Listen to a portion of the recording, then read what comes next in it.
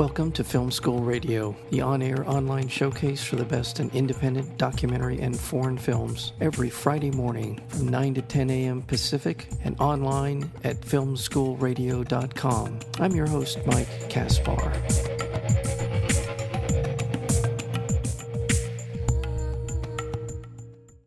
The Witness is a gripping and emotional documentary, a look at the death and little-known life of Kitty Genovese. And it's directed by James Solomon. It's his directorial debut.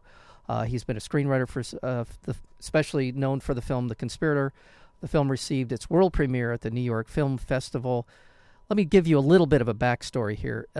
This crime, the stabbing of Kitty Genovese, occurred about 50 years ago. Her name became synonymous with urban apathy after 38 eyewitnesses did nothing while an attacker stabbed her to death on the streets of New York City. And that's what people think they know about this story. And it became an iconic sort of moment in American history and our perception of urban America. And it became kind of a touchstone and for a lot of different issues that really have dogged the country even to this day. And we are honored and privileged to have with us today the director of The Witness, and that would be James Solomon. James, welcome to Film School. Oh, Mike, thanks so much for having me on. You know, would my characteristic have been accurate? Is this crime, even today, sort of resonates with people, especially people who lived through that period?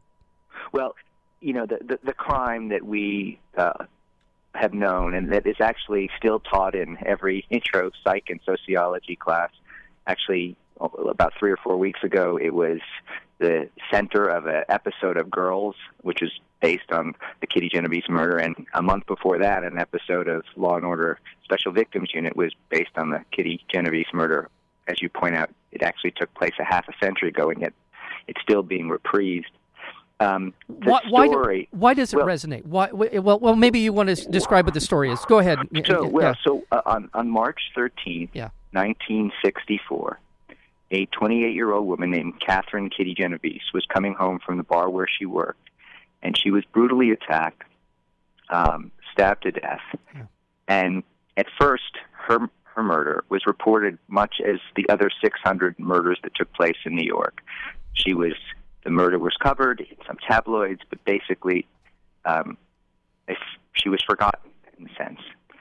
2 weeks later, the New York Times published on its front page that for more than a half hour, 38 law-abiding citizens watched as Kitty Genovese was attacked on 3 occasions, and none helped.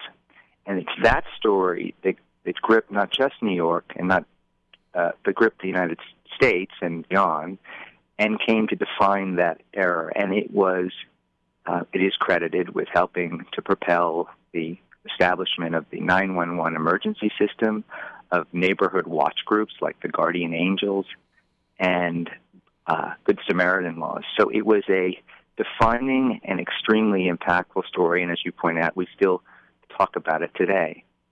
The problem is the story wasn't true, or accurate, I think would be a better way of putting it. It's a deeply flawed story. And no one was more impacted by that narrative of what reportedly happened than Kitty's younger brother, Bill Genovese, who was 12 years younger at the time. And the first time I met him, he said, I have, throughout my life, needed to prove that not only would I have opened the window that night, but I would have been someone who would have gone down into the street. And so over the course of his life, he has made choices to prove that he wasn't one of the witnesses, and as a result actually lost both legs, proving that. So in 2004, when the New York Times questioned its original story and said, well, maybe that story isn't true, Bill Genovese, whose whole life had been deeply and profoundly affected, as many of ours, by that story, needed to find out for himself what actually happened that night. And that's what The Witness is. It follows Bill's 10-year, or actually 11-year, investigation into what actually happened that night.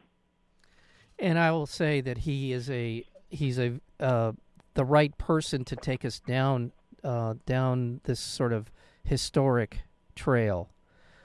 He's a very compelling guy, and he he's very fair with all the people that he goes. Well, let's describe what he does. He goes back and starts to try to find people who were witnesses.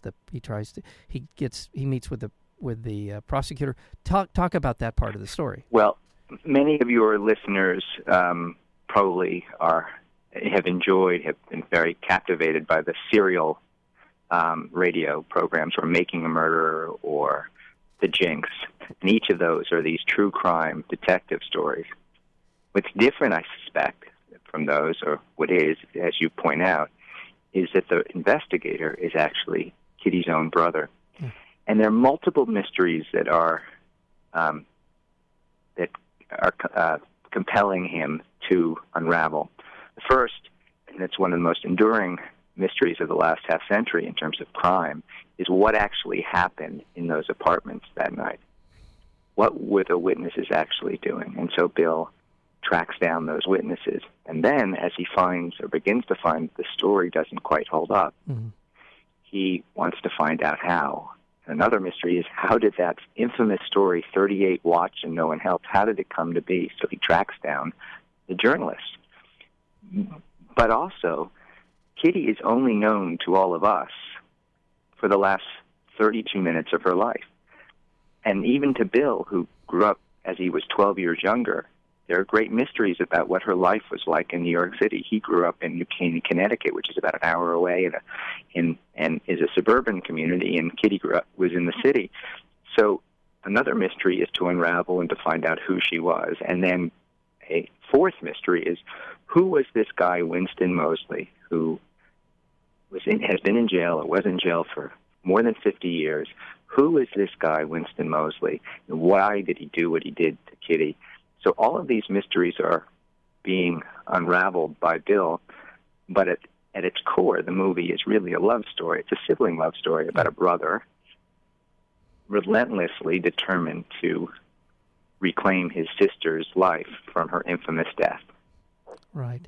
And also within the film, there's some tension within the family. Obviously, the story it resonated across the country, as you've described it. But also, let's not forget the fact that within the Genovese family, the impact that it had, and even within the family, Bill's journey, if that's the right way to put it, was the source of some unease within the family itself. Well, it's a very important and good point. I mean, it wasn't, and this was probably the biggest surprise to me.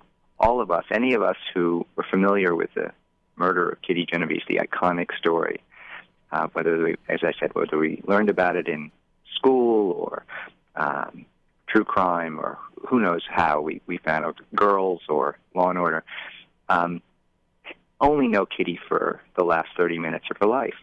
But what had happened was that the story was so horrific and so public that Kitty's own family withdrew and had remained private for a half century. But not only that, they didn't talk about Kitty, because talking about her brought up the pain, the tragedy of her very public death.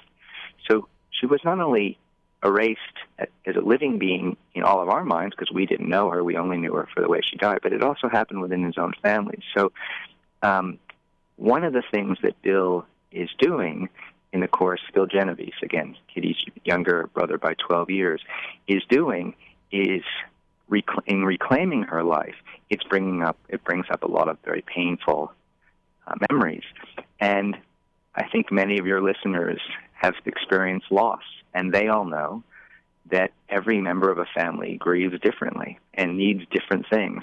And so, in a sense, that's what is happening, what is playing out in real time, essentially, because we follow Bill over the course of 11 years as his investigation unfolds. And his investigation not only affects himself, but all of those who are close to him.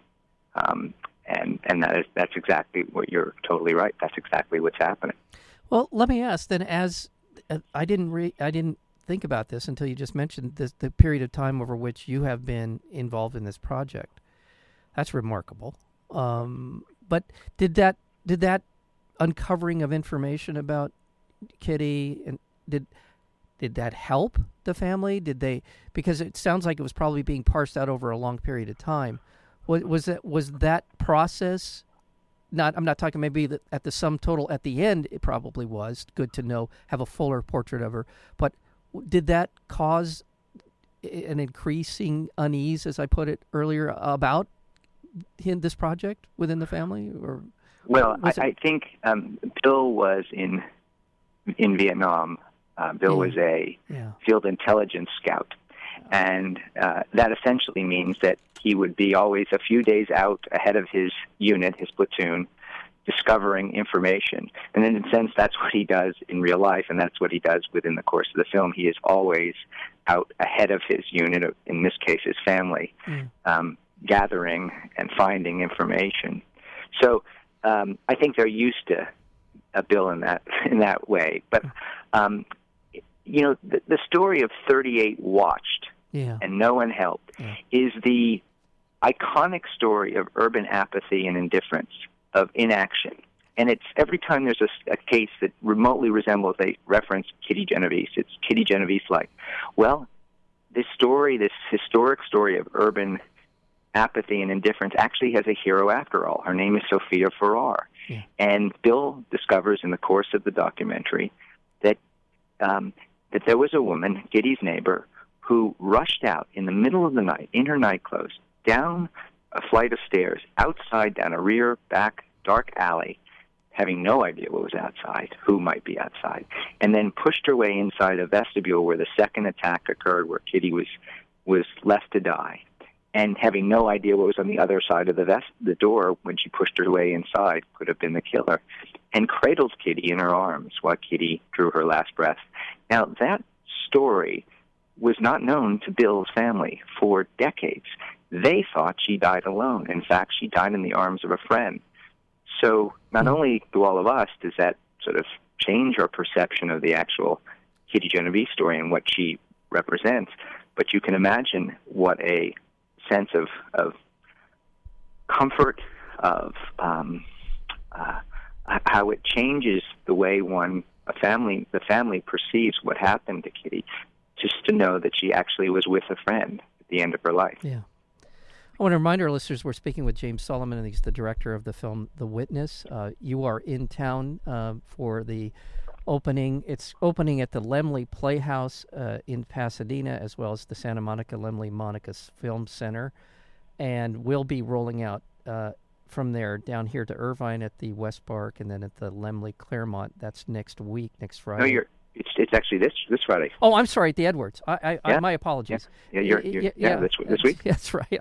So your listeners can go, and I hope they do. Yes, I'm so sorry. Yes, that is this week at the West Park, and as well as the Laemmle Claremont in Claremont. That would be. Now, you're also going to be doing a Q&A at the Pasadena Playhouse on Saturday after the 3 p.m. screening, and then, that's right. And then tonight you'll be at the Laemmle Monica Film Center for the 7:20 screening. You'll be there and also tomorrow night. So Friday and Saturday after the 7:20 screening, you'll be doing a Q&A. That's correct, and I should let your listeners know the Q&As have been going on as long as the actual film.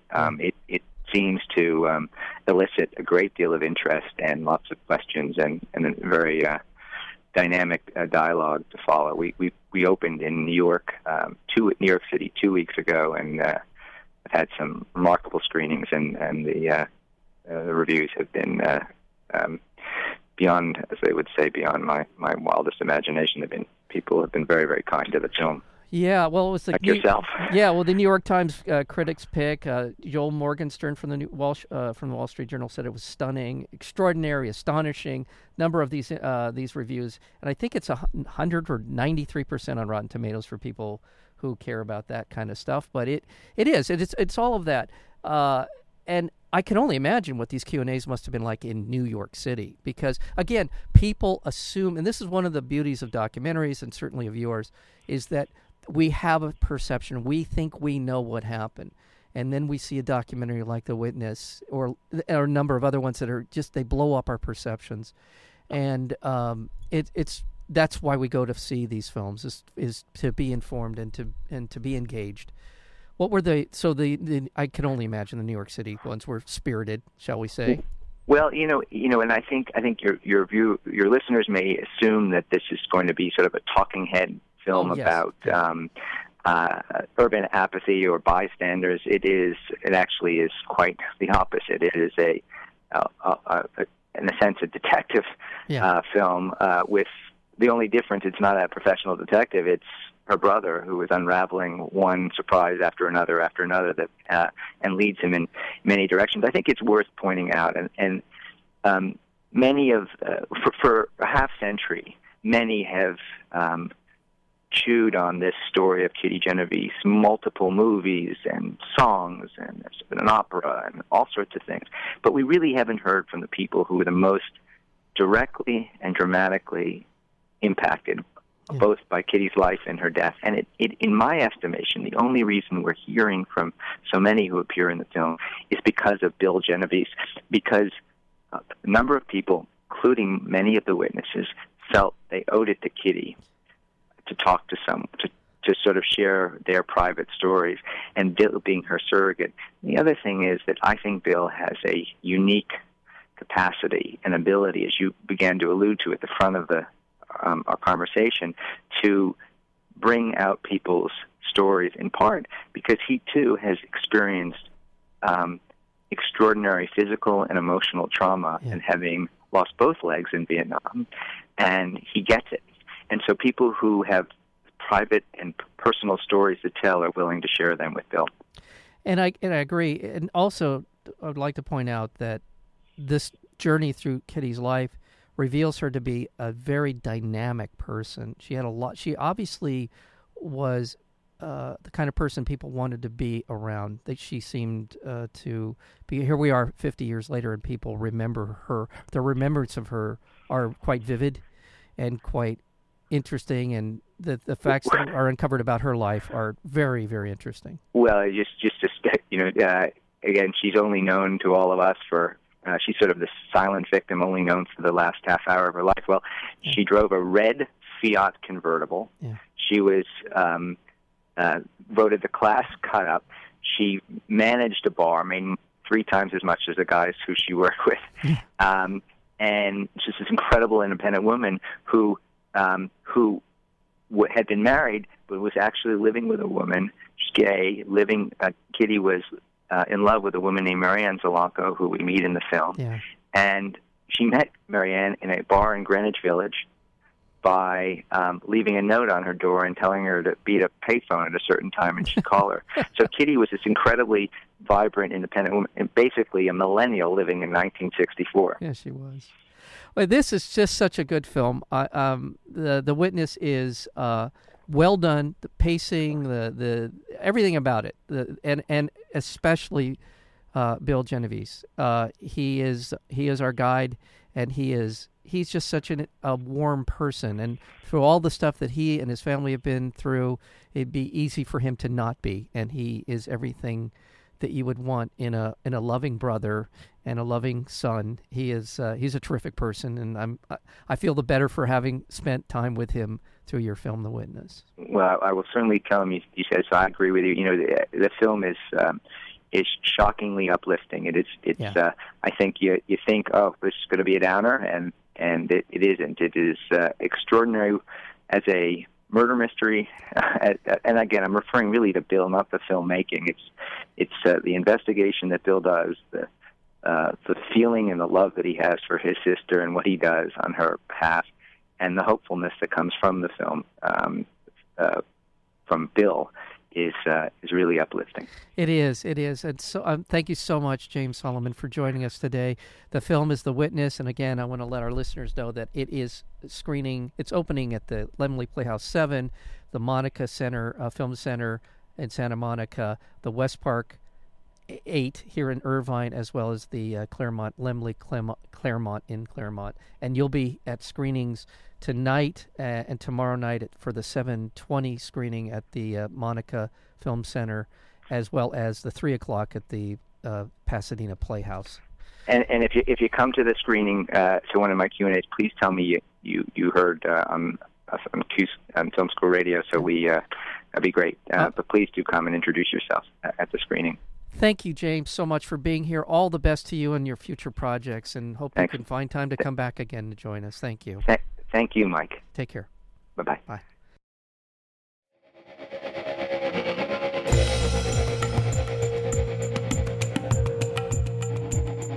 You've been listening to Film School Radio, the on-air online showcase for the best in independent documentary and foreign films. You can find out more about the program at filmschoolradio.com. I'm your host, Mike Kaspar. Thank you for tuning in, and we'll see you next week with another edition of Film School Radio.